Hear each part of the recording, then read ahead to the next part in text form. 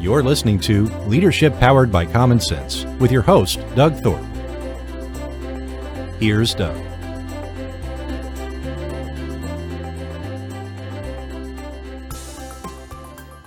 Well, hello, everyone. This is Leadership Powered by Common Sense. I'm Doug Thorpe, and today we're going to continue our journey talking with successful business leaders and owners of companies, people that have been there, done that. My guest today is a guy named John Psarakis.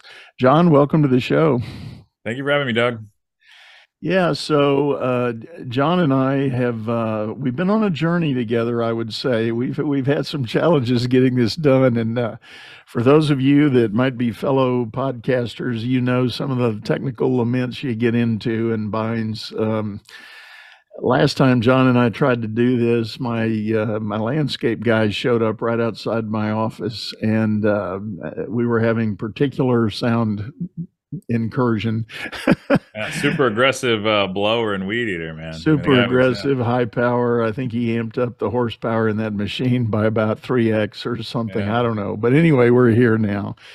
So John, is a bit of a tradition on my show. Let's start with you telling us a little bit about your background and your journey to get to where you are right now. Yeah. So father owned a small construction company. He fired me. I was going to college at the time with this other guy, and he said, "Hey, you're going to school for marketing." I happen to own a marketing company with my father that we just started. So I went to work for them, and it was more traditional type stuff, and it was in the medical space. So a lot of like direct mail and phone call marketing, things like that, newspaper ads, that very traditional type stuff, and started dabbling into more of the digital there toward the end. And that's really what excited me. Got really corporate there, like to a brutal point, because it grew to such a state where they thought that was necessary. I would still disagree. Decided to leave there in the pit of the recession, and at that point started an agency. And over the years, that was in like 2008, and over the years done everything pretty much in the digital space, everything from web dev, paid ads, even tried a little bit of affiliate marketing. And in 2018, we were doing so well with one of our partners that we would send some of our web dev stuff. We decided to merge. And that's what we are today is Oyova. So that's been about 4 years. And yeah, it's been a very successful path in that space. And along the way, I've acquired some other small businesses and own another one where partners were involved, and that's also in the healthcare space. So yeah. Very interesting. Do you think starting a business on the heels of the recession, was there a special chapter of learning you went through at that point? There was. Looking back, I'm like, wow, that was such a stupid time to do it. But that is actually the best time to do it, because you're going to have to learn things in that type of pressure and just trying to separate people from their money. I mean, absolutely showing ultimate value when nobody wants to spend. And that's carried with me all the way. So now I believe we're in a recession. I've gotten this debate with other people, but regardless. I feel it's going to get a little bit deeper, but just communicating to my team that we have to do the 3 Ps: positive, persistent, pressure. We have to be very aggressive and showing value to our clients. And we have to continually communicate with them to keep the business, get the business, and keep driving it home to fight off competitors, because they're going to be just as aggressive as well. So say those 3 Ps again. Positive, persistent, pressure. And what I mean by that is you got to be positive. You got to be enthusiastic when you apply. You can't come off needy from, trying to sell from an empty cart where nobody wants to buy something. So you really got to bring the energy there. You got to be persistent. You can't look at what people are going to view and say like, well, I'm being a nuisance or I'm being annoying. You literally have to be persistent. There's going to be more of a mental block with people buying and purchasing things. And I'm not talking about selling things that people don't need. I'm talking about, all right, there's real value, believe in what you're selling. So you got to be persistent, and you're going to have to apply that pressure. Yeah.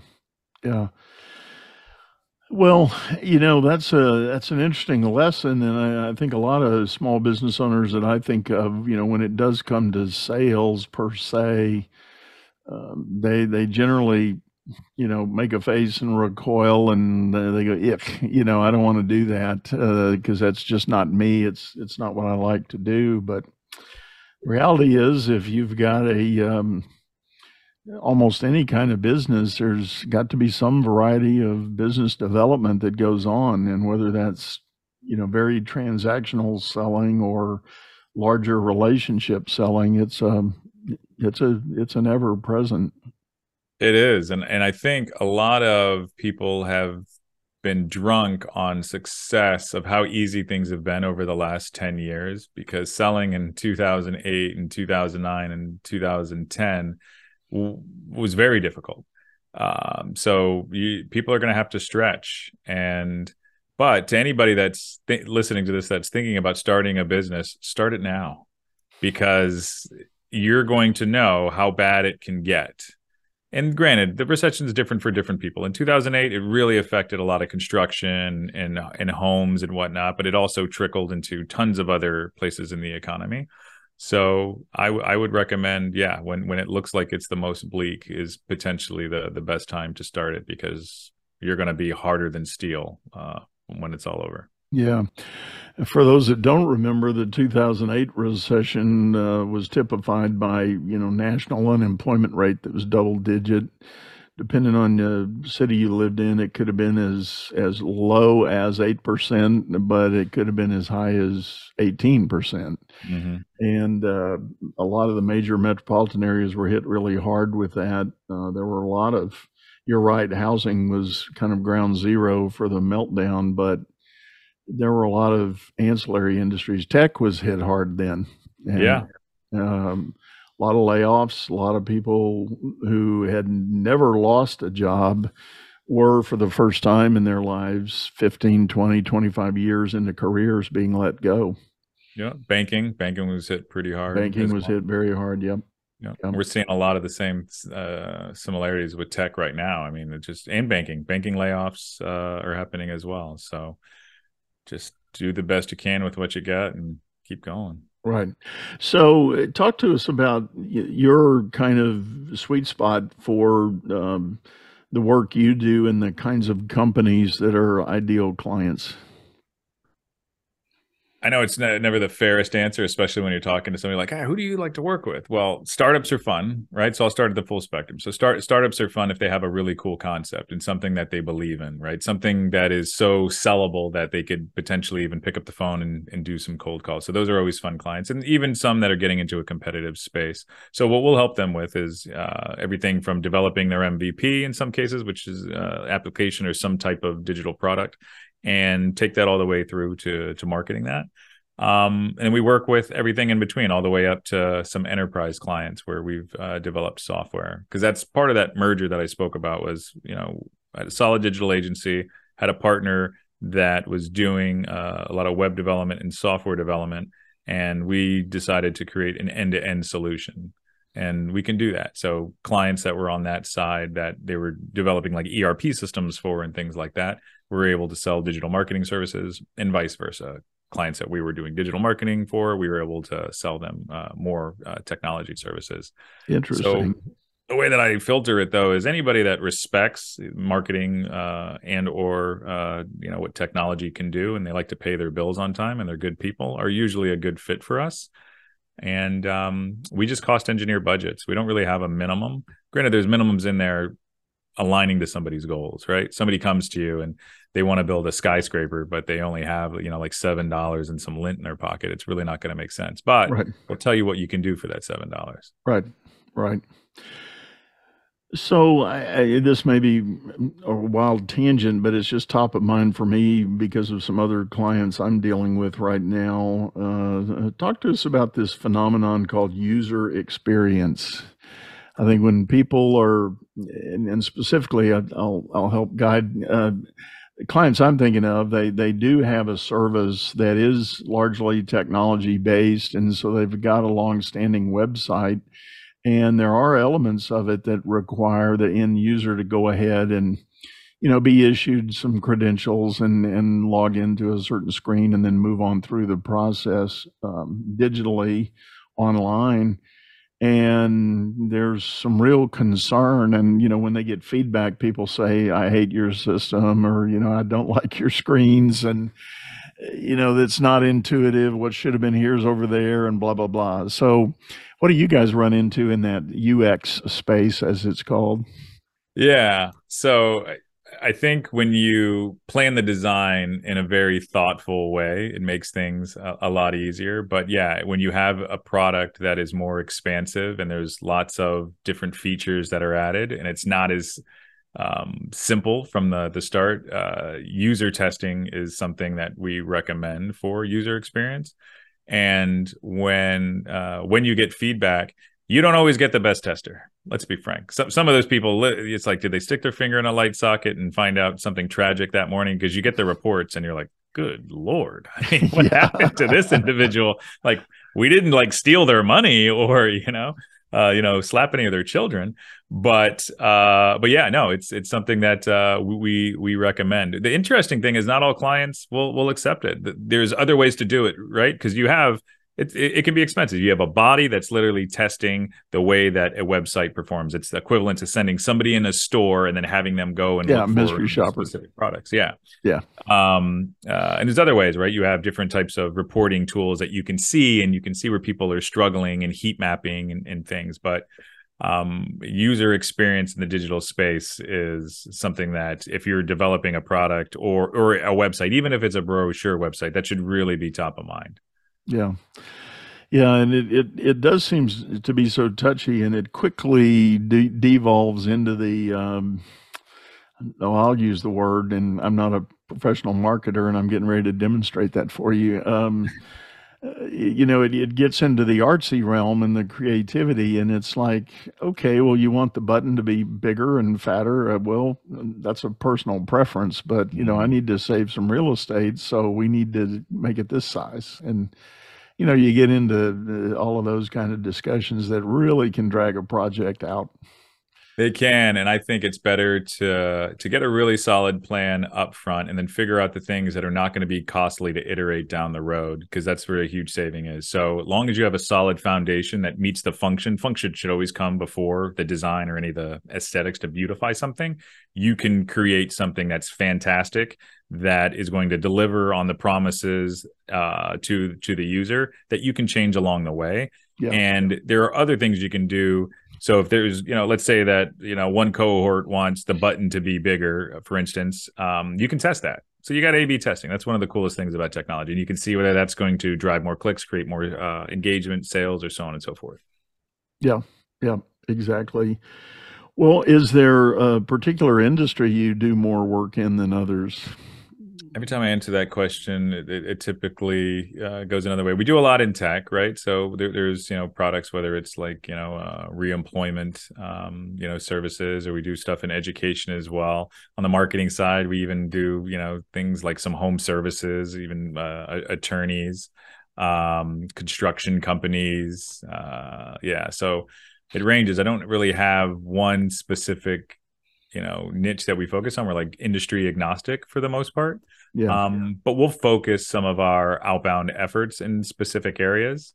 And the odd thing though, Doug, like we do that, and then it's like we get an inbound influx of like this other type of business. So which actually helped us during COVID. We were really well balanced. We didn't see a loss. We actually saw a 20% increase over COVID because we were in a very hedged, safe place. Well, I want to go back to the point we were making, the mention of starting a business in the face of a recession. Related to that is the idea that if your business already exists, this is not necessarily the time to take out the paring knife and start cutting a bunch of stuff that you need to do. In fact, I've told a number of my clients, I think it's time to double down. You need to decide what you really can advance during this time, because a lot of your competition may well be doing just that. They may be taking that paring knife to the muscle in their organization, not just fat. And they're going to be paring down and cutting back and reducing service levels. And if you can see your way clear to expand, and while you're doing that, you just may pick up some really powerful market share that you didn't have before. I agree. I think it's great advice. Yeah, a lot of people they'll go straight to their marketing and sales budgets, and they're like, all right, we need to get rid of these people. I think those are potentially decisions you may have why didn't you make those decisions before? But I think the best thing to do is look at, all right, whether it's going to be the money you're spending on something or the people that you have on your team, what is it that they are supposed to deliver, right? What does that return need to be? And be realistic with the return. Some people are always looking for 10, 15, 20x. Yeah, I mean, in some markets you can get that, but I mean, you can get between 4 and 6 and be, exceedingly happy. But just take a good look. Just measure everything and measure your people. If you have somebody in there and you're not seeing the work that's coming in and they're just sitting there and your customer support staff, is there something else that they could be doing that's going to be a driver for the business? And if that person's not willing to do that, they might not be the best fit for what you're looking for right now, which makes that decision better. But I don't think people should just lay off their staff. I think they should really look at what they can do before they do that, because good people are hard to find. Yeah, absolutely. Especially in the recent market, it is so incredibly competitive, and just for what it's worth, that's one of the anomalies in the arguments of where we really are as an economy, because the employment market is not typified by some of the measures and stats that usually go with recession, the definition of recession. So yeah, kind of waiting on that shoe to drop and see if, I mean, I do realize there have been some sectors that have made announcements about big cuts, and probably by the time this show hits the air, that shoe will have dropped one way or the other. And, again, I'm going to look like a fool for even going down that or climbing out on that limb, but that's Those okay. Predictions. It's my story and I'm sticking to it. Yeah. I think a lot of it has to do with work from home. Yeah. There's just, so at first there was all these reports that, employees are happier and they, commutes are down and work-life balance is in place, which I believe all those things were correct. But then when you're away from something long enough, your priorities begin to shift. And people look at anything that we're doing, it's a game. So if you can figure out how to game what it is that you're doing for a company, it's not necessarily you're trying to be nefarious with your employer, but you're going to figure out your work game to make it, to get the most out of it for you, right? Whether it's going to be money or it's going to be work. And I think we're seeing a lot of that now. I think there's a lot of employees that have high integrity that are doing a fantastic job working from home. But I think there's also a number of people that do not have the personal management skills to be able to work from home. And depending on what their personal life is like, whether it's kids running around or whether it's their partner, husband or wife at home telling them like, hey, this is something that needs to be done, they don't know what those boundaries are. And I believe that's a lot of what we're seeing from a productivity standpoint. Yeah. And, there's still company owners, leaders, and managers that are wrestling with what they really think about remote work, and whether there's still those few holdouts that are trying to demand 100% return to the office or return to the facility, and they're getting a lot of pushback still. They're hearing people vote with their feet, and they're seeing attrition because of it. But I think most are settling in. I was talking to a big company yesterday, and they said they've pretty well locked in on 3 days a week is the expectation for being in the office. And you can, in fact, pick which 3, but it's got to be 3, so. Nobody's there Monday or Friday. Well, that's largely how it's unfolding, and that's a good thing, actually, because that you bring that up, it is interesting that that was not necessarily in their lens of how they expected it to play out. But in fact, that is pretty much exactly how it's played out.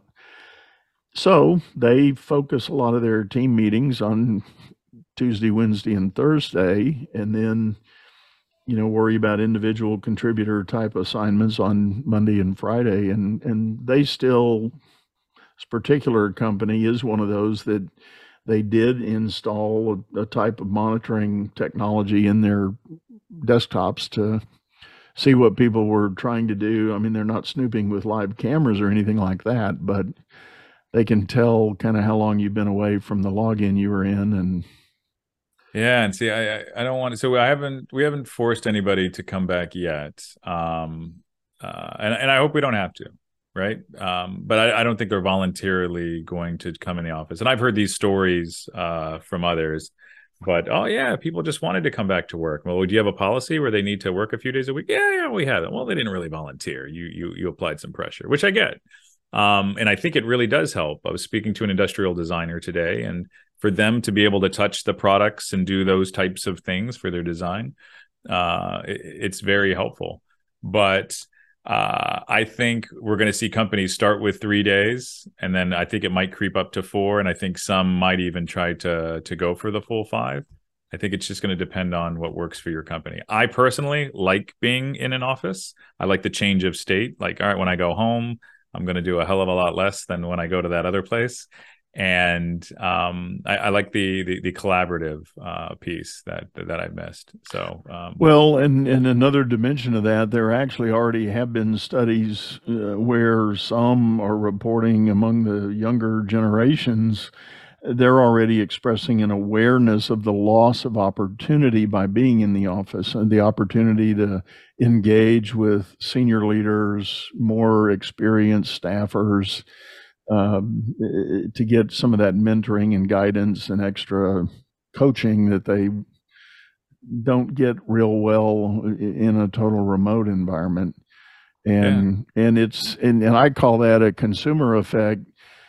You know, those frontline employees that are in that mode, you know, they're the consumers of that opportunity, and just in natural course of events, if they're in the office, they're getting that chance to see the big guy make his presentation, and how did he do that, and what did he do, what did he say, and there's just a reality of that in a lot of businesses, that's how you advance. You get exposed to that, and you learn and nurture and, you know, grow in it.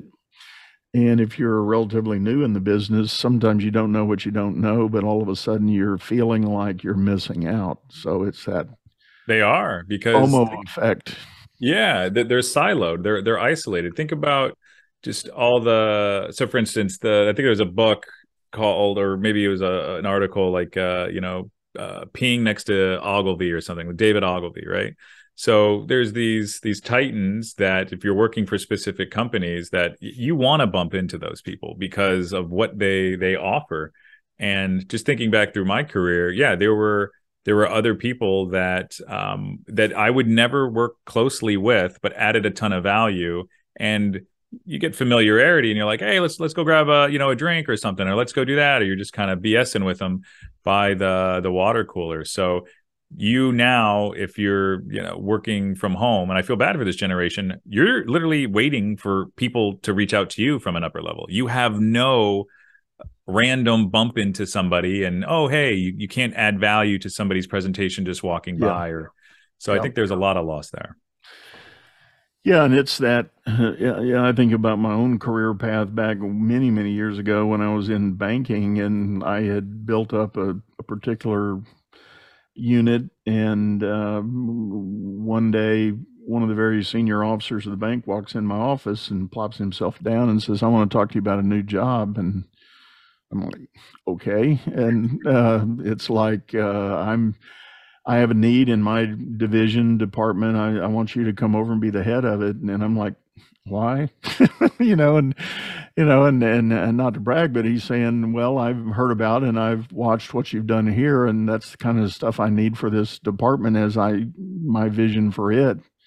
So basically, I want you to come do again for me what you've done over here. And I said, well, I have no idea what your product is about. I don't know anything about your portfolio. And he said, that is the least of my worries. And he said, I have plenty of resources to teach you that, but what I don't have is what I understand you've done over here. And so there again, that's what I want you to do. Okay, I'll do that. Yeah. And if somehow I had made all that happen remotely, would I have had that same exposure for this very senior officer to show up and come searching? I don't know. Maybe not.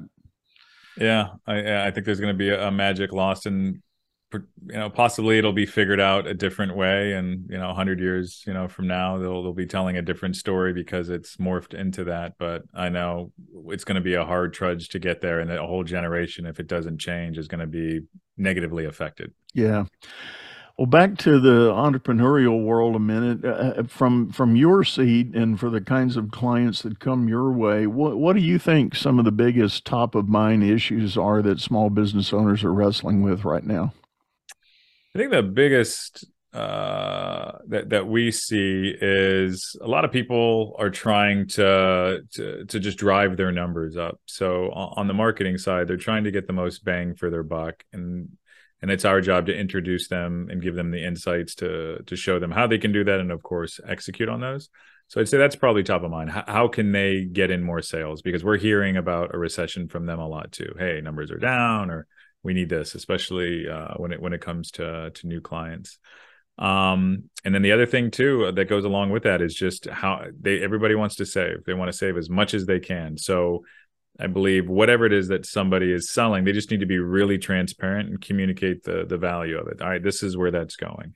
We do it by hours. We're time and materials, regardless of whatever we're going to do. We're just going to show them, all right, this is how long it's going to take us, and this is what we need to get the job done. So, how do you traditionally try to build that value story or I guess traditionally it's called the value proposition? What do you try to pack into that when you are presenting to a company for the first time? Try to understand where it is that they're coming from and just be really clear about what their goals are. And when we understand what it is that they're trying to achieve, because we're not going to take on a client if they want maintenance, right? So if they're just trying to replace something that's mediocre on their end and they just want like a stopgap that's not going to be a growth engine, then that's no interest to us. We want somebody that's going to grow. So aligning those goals with their budget. And we start that at the beginning conversation. All right, what is it that you want? Somebody, all right, we want to redevelop our website. All right, well, let's get into the why. Like, well, why do you want to redevelop your website? Well, we believe it's this. Okay, well, what data do you have to support that? Well, we have the board is saying that we need a new website because we need to redo our branding. Okay, well, where are you with your brand? Just like really dig in and understand what the goals are, and then you can apply what the value is to that.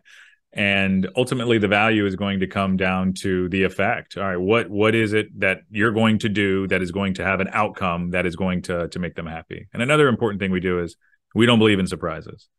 So if this is your expectation, we're going to do everything we can to meet that expectation. Because when it comes to business, there are rarely good surprises. It's only bad surprises, right? So that's something that we also like to get clear with our clients. Yeah. What about the companies that have, what's a nice word to describe this? Say the bad one. Do it. Your podcast. What about a company that's doing incredible work, but they've got a lousy story? They've got a lousy version of their own value proposition, and yet they're wanting to invest in doing some marketing. So if they have a lousy story, I'm trying to think, because we used to, and sometimes we still do this, we'd sit down and it's kind of a braining exercise, and you go through kind of like a Simon Sinek's why, like, why do you get up in the morning, and you really want to get down to that. And some people are just like, well, I just want to make money, or I want to do this. It's just like, well, that's really not something we can sell there. So I don't know if we're going to be a good fit. So I think if a company doesn't have a very good story to tell, something that's really engaging about one of the founders, then or they have this really cool purpose, you just completely have to flip that onto their customers, and you have to tell the story from their customers' point of view. And you can do that in a myriad of ways. I mean, the old-fashioned way was just essentially testimonials, but you can pull those out into different customer journeys, depending on whether you're going to use video, and then you can separate somebody in a digital space, whether it's going to be on their site. Reviews are another great way to do that, where you're continually highlighting those in case studies and all these things that you've done. But yeah, like, I mean, you see it all the time where it's hard to sell certain businesses. For instance, like if you have like medical services, and even banking, right? There's only so many stories you can tell there that are like, well, we care. Well, you better care because my grandmother's in the hospital. I mean, it's like that's table stakes. And then banking, oh, we're here for you. Oh, yeah, we're going to take your money and do it in a better place. Yeah, well, your interest rates don't show that. So there's all these like fun things that you have to do with it. You could even take like insurance companies, right? If you look at insurance companies, what is their communication strategy right now? It's complete randomness for the most part. Yeah. And it works. It's engaging. And if you do enough of it, it's going to be a little bit sticky. So there's every client's a little bit different, but to answer your question, you gotta dig into what their goals are, what the customer, or client needs to see, and articulate in a certain way that is going to be as honest as you possibly can. There's going to be a little bit of embellishing because we're marketers. Yeah. Yeah. Well, as it should be. And I think as an owner, a business owner, you hope your marketing guy can help you craft that story and put whatever twist or uniqueness into it. And you touched on banking, and boy, that I vividly remember the days sitting around the table in my banking career when the marketers were going, "Oh God, what do we got to do next?" This is, I mean, you got a checking account, you got a loan product. What else are we going to do? And the bank where I was, we happened to have a shtick that we were business bankers. Our focus as a bank was on small business, small and medium, and just anything business. The way we portrayed that, we were walking around on job sites, we're down at a shipyard, or we're out on an oil rig, or walking through a warehouse, and talking to the owners, talking to the forklift drivers and stuff like that. And well, that was a really radical departure from traditional banker in his white shirt and burgundy tie sitting behind a desk. And that's a good story. It worked. It was a huge success, and we were an incredibly profitable bank for doing that. Yeah, that's a smart move. And then it was kind of, oh, by the way, I can open my kid's savings account at the bank. Sure. You can come in and do that. Yeah, we can do that for you. But sure. Not what we're looking for, but yeah, absolutely. We didn't lead with that by any means. Whereas the guy down the street, the big bank down the street, was clamoring for that. Yeah. We sell Girl Scout cookies. Well, okay, nice. That's good. But and then you found, it's in a sense a niche, right? You went to the commercial side. I mean, it's a wide niche, which is smart. And I think Seth Godin said it, where you have to niche till it hurts. And those are things that we'll look at to find a value proposition and also a differentiator. Differentiators, though, I mean, in banking and all these others, that's what that was. It sounds like at the time that was a differentiator. You guys focused on the commercial. That can be very difficult, and I think a lot of people will struggle with that. And that's where, if you can't find one, find a niche where it is different in that niche. Yeah. And back to my original question, one of the client companies I'm thinking of, they were predominantly a tech-based solution, but it was custom for businesses, and it was hard to spin a story about what exactly they did, and what could they do. And they did a lot of really cool stuff, but it was very hard to put into a cohesive story that made any marketing sense. So theirs, and I spent a time as a kind of a business advisor to them, I said, honestly, I don't think mass marketing is your answer. I think you've got to get really busy on relationship marketing. You've got to do a whole lot more with the people who already know who you are, and get them to write reviews, film some testimonials, get some of that kind of stuff going on. 9 times out of 10, that's always going to be the best approach. If they don't have a good base from a relationship standpoint, then they're not going to be able to grow to the level that they want. A lot of companies are going to get hung up there. For instance, any of those insurance companies or banks or whatever, that's going to start on the relationship side. The people that are just waiting for the business to always come to them, it's not, there's some exceptions to it, but it's not something that I would say is a growth driven company. Yeah. But yeah, I think shore up every channel you can and you will be a dominator. When somebody tries to treat it like a buffet, where they're like, oh, well, relationship marketing, nah, that's not for us. We're just going to do this. Then it's not going to be effective. Whether you're going to be Amazon at that level, they had relationship marketing. They were building strategic partnerships. They were looking for places that are going to funnel them business and then better pricing. I think that's an inherent component to any very successful company's mix, for sure. Putting that out. If you had to do it all over again, John, what would you do different? Probably would have got a job in finance, Doug. No, I can promise you don't want to do that. Yeah, I don't think I would have made it. If I had to do anything, I think I would have actually, speaking we were just speaking, I would have focused more on the relationship side at the start, rather than all the inbound marketing and SEO and digital stuff at the beginning. Now, granted, we got really good at that, and I think it was very effective, but I believe we lost out on a lot of potential business. So I think continually networking and joining peer groups and making sure that you're making the right connections, that is something I don't think anybody should ever lose. If you're resting on that, people are what companies are made of, and that's what is going to bring you opportunities. I think you're setting yourself up in a substantially better position. So I think that's something I should have worked a lot better at the start. Now, one thing I want to insert here, you, in addition to your core business, you organize and facilitate a mastermind, right? Yep. And so talk a little bit about that. Where did that come from, and how typically does that run?